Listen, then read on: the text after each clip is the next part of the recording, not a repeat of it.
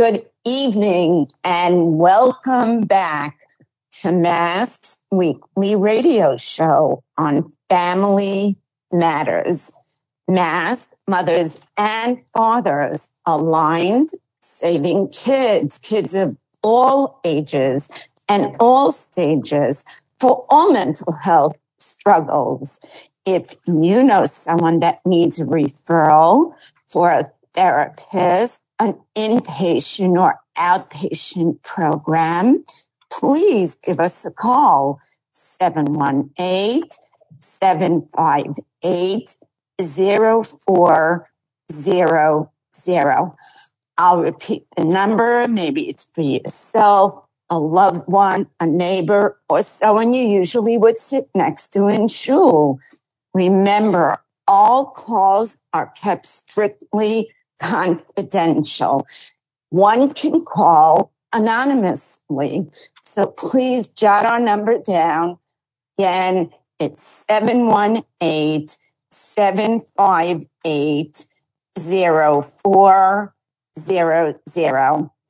Tonight, I'm really very, very touched that Dr. Jacob Friedman, who is so busy, always makes time to come on to the Mask radio show.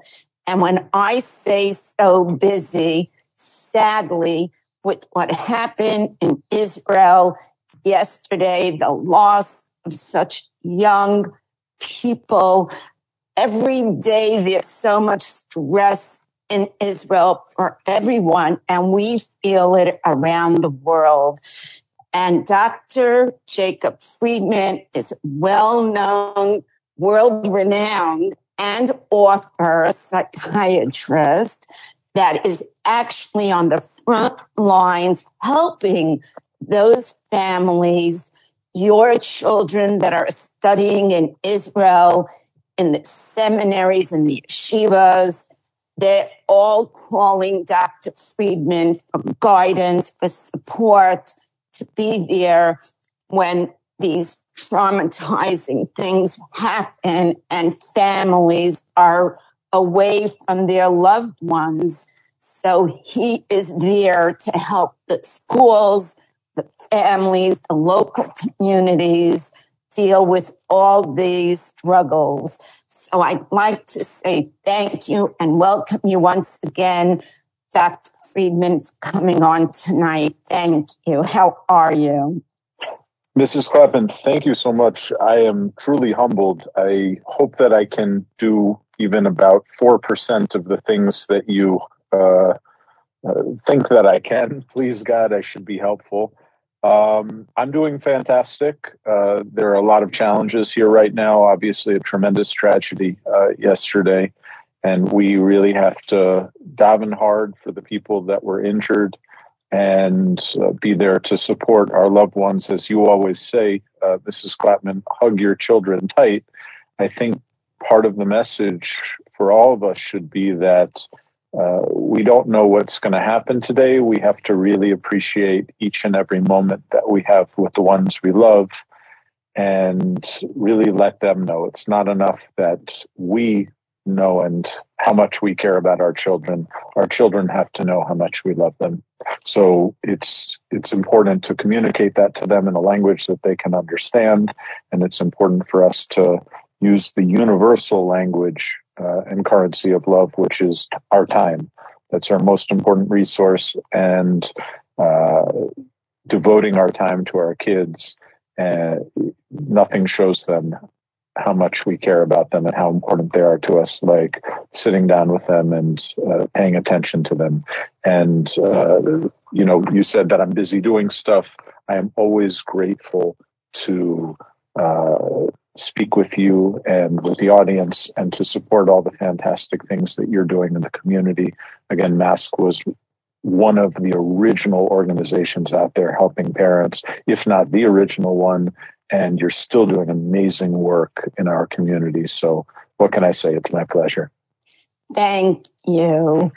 Dr. Friedman, you bring up, your family members, hugging your family members and letting them know that we love them.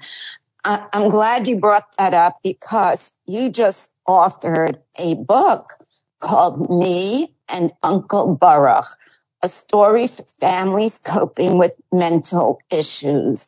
And it's written with such sensitivity about a young boy that learns how to deal with a loved one that's affected by mental illness. Let's talk about that first. And it's available, Menucha Publishers, you can get it online. So what made you write the book? That's a great question, Mrs. Clapman. I think that this is a project that I've had in my mind for a very, very long time, because one of the fundamental questions that gets asked to me when I meet a family who is struggling with somebody that they love, whether it's a brother, a sister, a mother, a father, a child, a grandfather, an aunt, or an uncle, just about every family will have somebody who's struggling with something just based upon the numbers. And again, one of the most important things they'll ask is, how do we tell the kids? How do we explain to them what's happening? What can we do to help the kids have a better hop on what's happening within the family? Because we know that if children aren't provided with information and aren't given an explanation in a language that makes sense to them, that their imaginations will take over, and situations that have a calm and an understanding that can provide them with a sense of security, I think I should say, can handle adversity much better. All of us can when we have a better understanding of what's going on. So families will say, how do we explain what's happening with Grandma Yocheved? How do we explain what's happening with our big brother? How do we explain what's happening with our sister? How do we understand what's going on with Uncle Baruch? And I wrote this book to help families essentially have this discussion with the children in the house. So that way the children will know that they are not alone. The children will know that it's going to be okay. And the children will feel comfortable having a discussion. I'm really grateful with the way that it turned out. And I'm grateful, I should say, of mass support of this project as well, because I know that it's so common that you are helping families deal with these sorts of crises and to make sense of them. Right, and it's so important because children, besides being confused, they sometimes come to the wrong conclusions.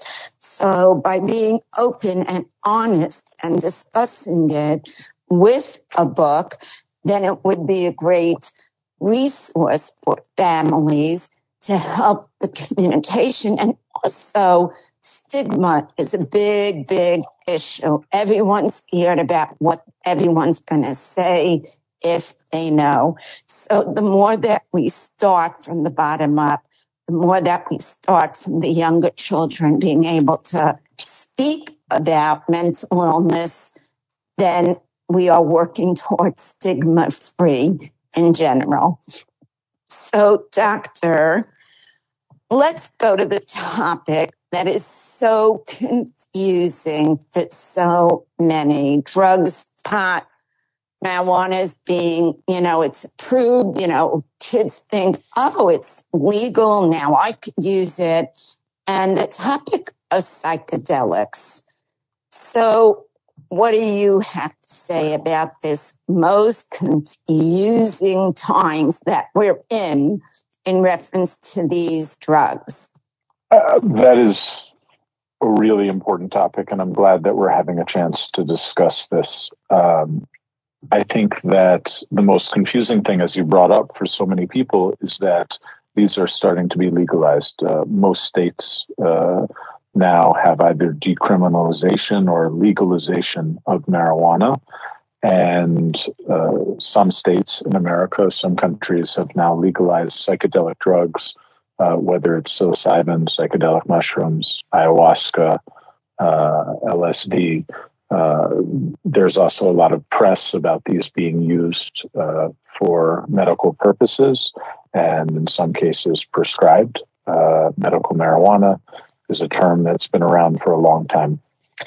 I think we should ask, why are psychiatrists nearly universally concerned with marijuana and psychedelic use? And first, we can perhaps define what happens to the brain when people are using these substances, which is that different chemicals called neurotransmitters will change their activity within the brain and cause a variety of experiences.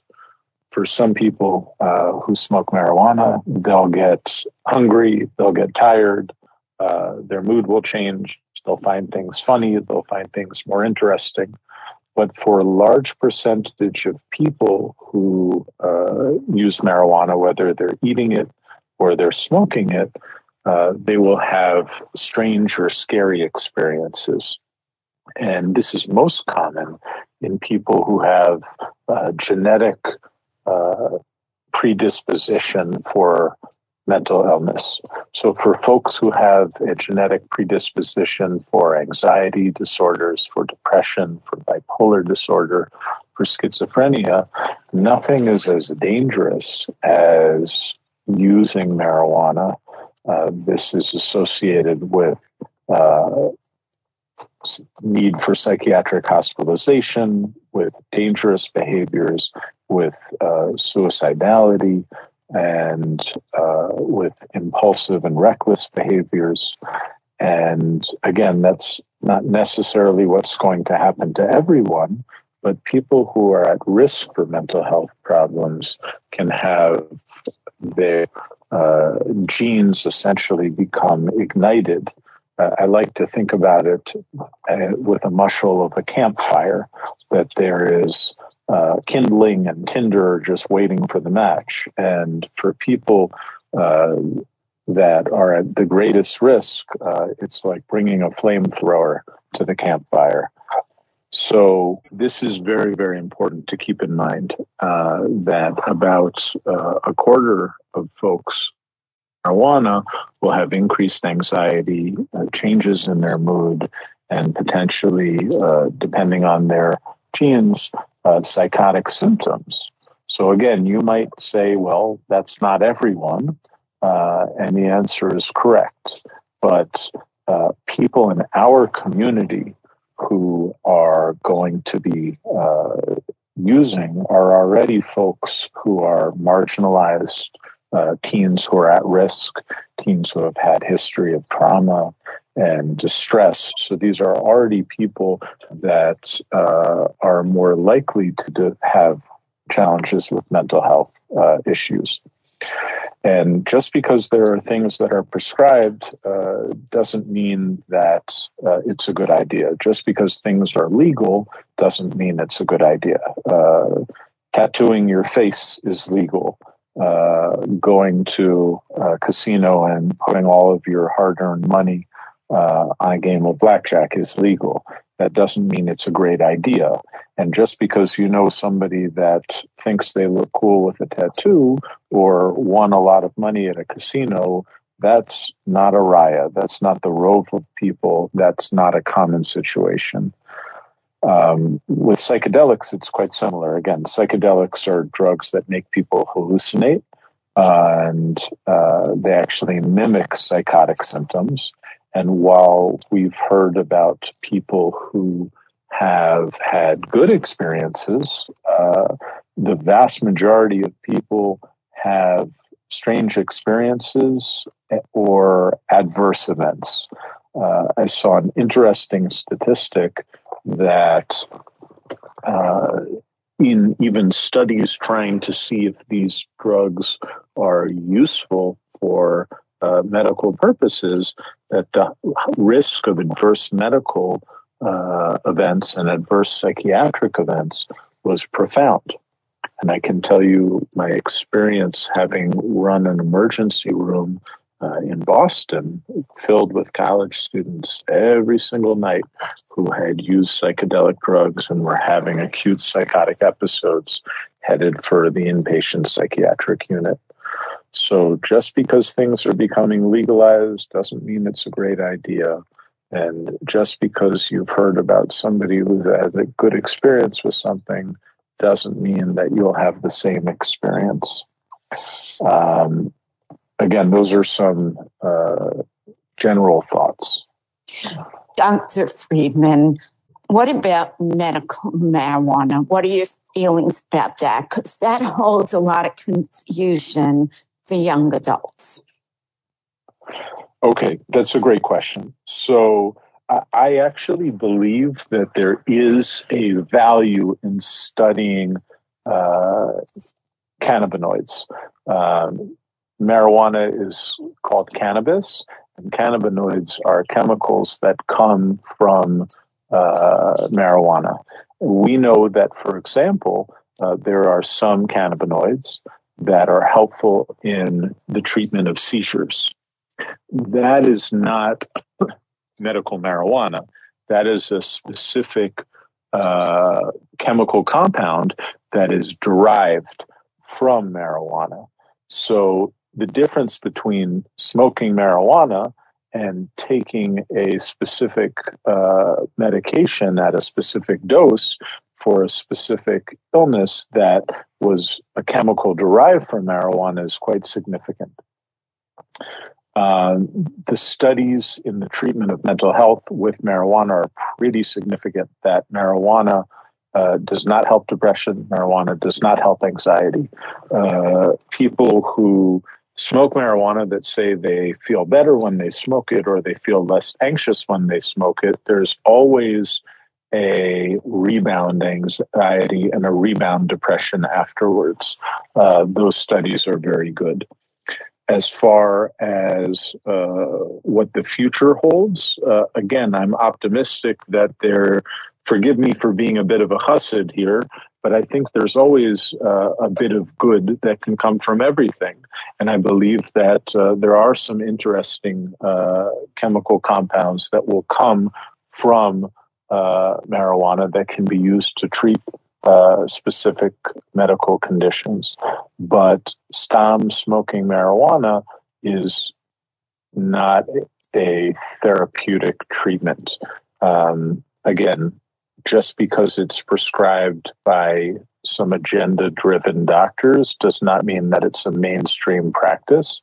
And here in Israel, there was a prominent physician who was giving everybody marijuana, no matter what their diagnosis was. And he was ostracized from the medical community recently because he was not practicing safe medicine. And unfortunately, just as there are lawyers who do illegal things, there are doctors who make bad medical decisions. And we have to daven for good shluchim. And we have to, frankly, ask great organizations like MASC, who is a good doctor to treat the specific condition that I need help for. I know that MASC has a database of great clinicians, and that you are frequently approached, Mrs. Clapman, for referrals. And I know that that's a great way of vetting a high-quality treatment provider who's going to offer a treatment that's consistent with the most up-to-date medical practices as opposed to one individual's specific agenda. Yes, MASC is a referral organization, and we are in our 25th year. Over 119,000 families have attended our programs, reached out for referrals in all areas of mental health and addiction. Dr. Friedman, social media. I mean, if you were to look on Instagram and so many other platforms, they're offering CBD and they're making it sound like it's the best thing since sliced bread. Where are we going with all this? Yeah. So what is CBD? The young people think it's fine to just get hooked on that and just keep popping chewies.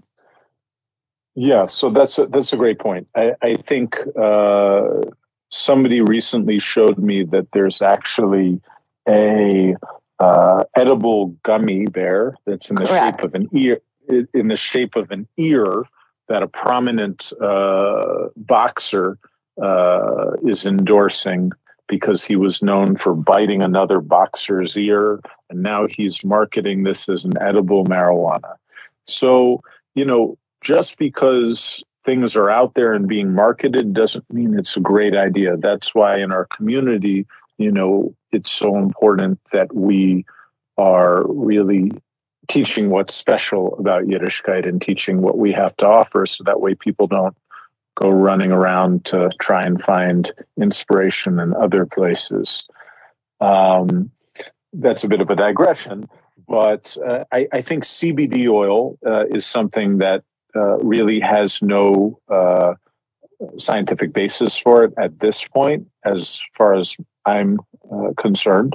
I think it's also unregulated, so there's no way of defining the dose that a person's getting or the concentration that a person's getting. I think that furthermore, the placebo effect is profound. If a person thinks that this is a miracle cure, it's probably a miracle cure. But I've also got a bridge in Brooklyn to sell you if you're interested.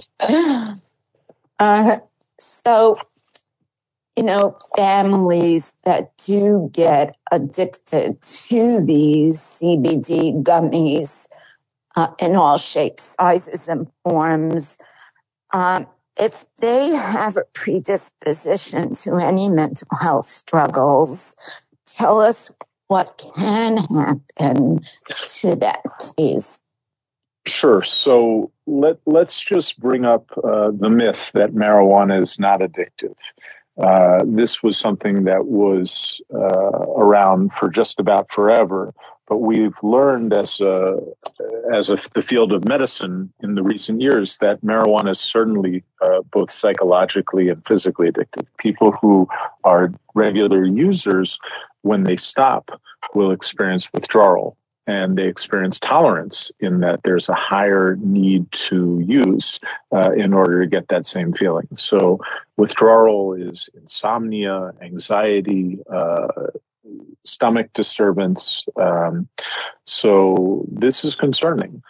Do people necessarily need detoxification in an inpatient unit? Not necessarily by any means, but people do need to be monitored by professionals, and people do need the support of professionals because it's unpleasant to come off of substances. And certainly in our community, we find that, Baruch Hashem, your average young adult doesn't go out seeking this stuff. It's the kids who are already at risk. It's the kids who are already struggling. It's the kids who are abused. So getting them the help that they need to overcome the trauma in their lives, the frustration in their lives, the feelings of being misunderstood that have led them towards this is so important. And again, finding proper clinicians who are culturally sensitive, understand our community, the ins and outs, and people who are licensed professionals, people who have proper training. There's no substitute for that. And that the therapist should be in supervision. I just want to put that out there. I agree 100%. And I always tell young clinicians who have just finished their social work training, their psychology training. I even tell my fellow psychiatrists in the beginning of their learning, if you are not in supervision, if you're not under the guidance and mentorship of a senior mental health professional, you're doing your patients a disservice because you don't know everything yet, and you're doing yourself a disservice. because there's so much more to learn. I would say even at this point in my career, I'm still in active peer supervision with two very dear colleagues of mine, Dr. Zev Alexander and Dr. Shmuel Harris, great psychiatrists, wonderful from guys. And we talk about our cases in order to make sure that we're providing the highest quality care for our patients. Well, we are running out of time, but I'm wondering what you want to say to the listeners out there that are considering using psychedelics or just, CBD oils and gummies. What would you like to say? I would say that there's no quick fix. There's no quick solution. Anybody who's ever trying to offer you that over the history of mankind has never been successful. I would tell you that if you want to work on yourself, we have the Musser movement, we have the 12-step movement and the recovery programs of Alcoholics Anonymous, which is based on the Musser movement, according to Rabbi Tversky Zatzal. We have things like exercise and mindfulness and eating healthy that can do so much to expand your brain and your thinking and your relationships with the ones that you love. There's no substitute for psychotherapy, which helps unhealthy people to get healthy and healthy people to get even healthier. So I would really encourage people to realize that there's a downside to psychedelic drugs because there's a significant risk of negative outcomes. And there is no downside to cardiovascular exercise, mindfulness, and eating healthy and spending more meaningful time with your family. I would also encourage people to ask questions, as you said, Mrs. Sklatman, in a confidential manner to Mask. People can call up, they can ask questions, and you can provide them with the most up-to-date clinical research, which at this point suggests that recreational use of marijuana, CBD, and psychedelic drugs such as ayahuasca and psilocybin is not therapeutic. And you can also provide them with resources for seeking out what they are trying to find. I'm grateful. I know that you do such good work. It's really a pleasure to collaborate with you. I'd talk forever, but I know that this is a half-an-hour program, and we'll do another one soon. Yirtzeh Hashem. Mr. Hashem. Well, thank you so much. We have 1 minute left. Let's give a plug to your book. Thank you so much. Me and Uncle Baruch is a book about helping children to understand what it means when one of their loved ones, when one of their family members is struggling with mental illness. It destigmatizes things for the family. It allows children to ask questions that might otherwise be concerning or scary for them. And it allows parents to tell their children that everything's going to be okay. It was written and published with the help of great organizations like Mask, and it was a project that Rabbi Tversky Zatzal provided me with fantastic mentorship on. So I hope that people should not know these challenges, but unfortunately, just about every family does know these challenges, and I do hope that this will be a useful resource for families to overcome these challenges. And we're all part of one big family. I'm grateful for all that you do. Yeah, well, thank you, Dr. Friedman. Stay safe, stay healthy. Thank you for coming on and always being there for the Klau. Thank you. It's my Zechus Rebbitzin. Good Chodesh. Thank you. Good Chodesh to everyone. And I want to wish everyone a very good evening, a beautiful Shabbos. And always remember, hang in, hold on, and virtually for now still hug tight. Tonight's show is in memory of Ita Bas Hanoch Aaron, please consider to go online and make donations so that Mask can continue with all of our programs. Maskparents.org. Thank you and happy holiday to those that are celebrating this evening. Thank you. Good night.